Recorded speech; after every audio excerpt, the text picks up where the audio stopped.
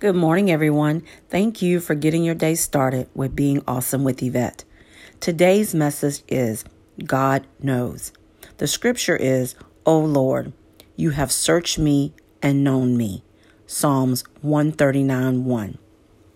We all want people to accept and love us unconditionally, just like God.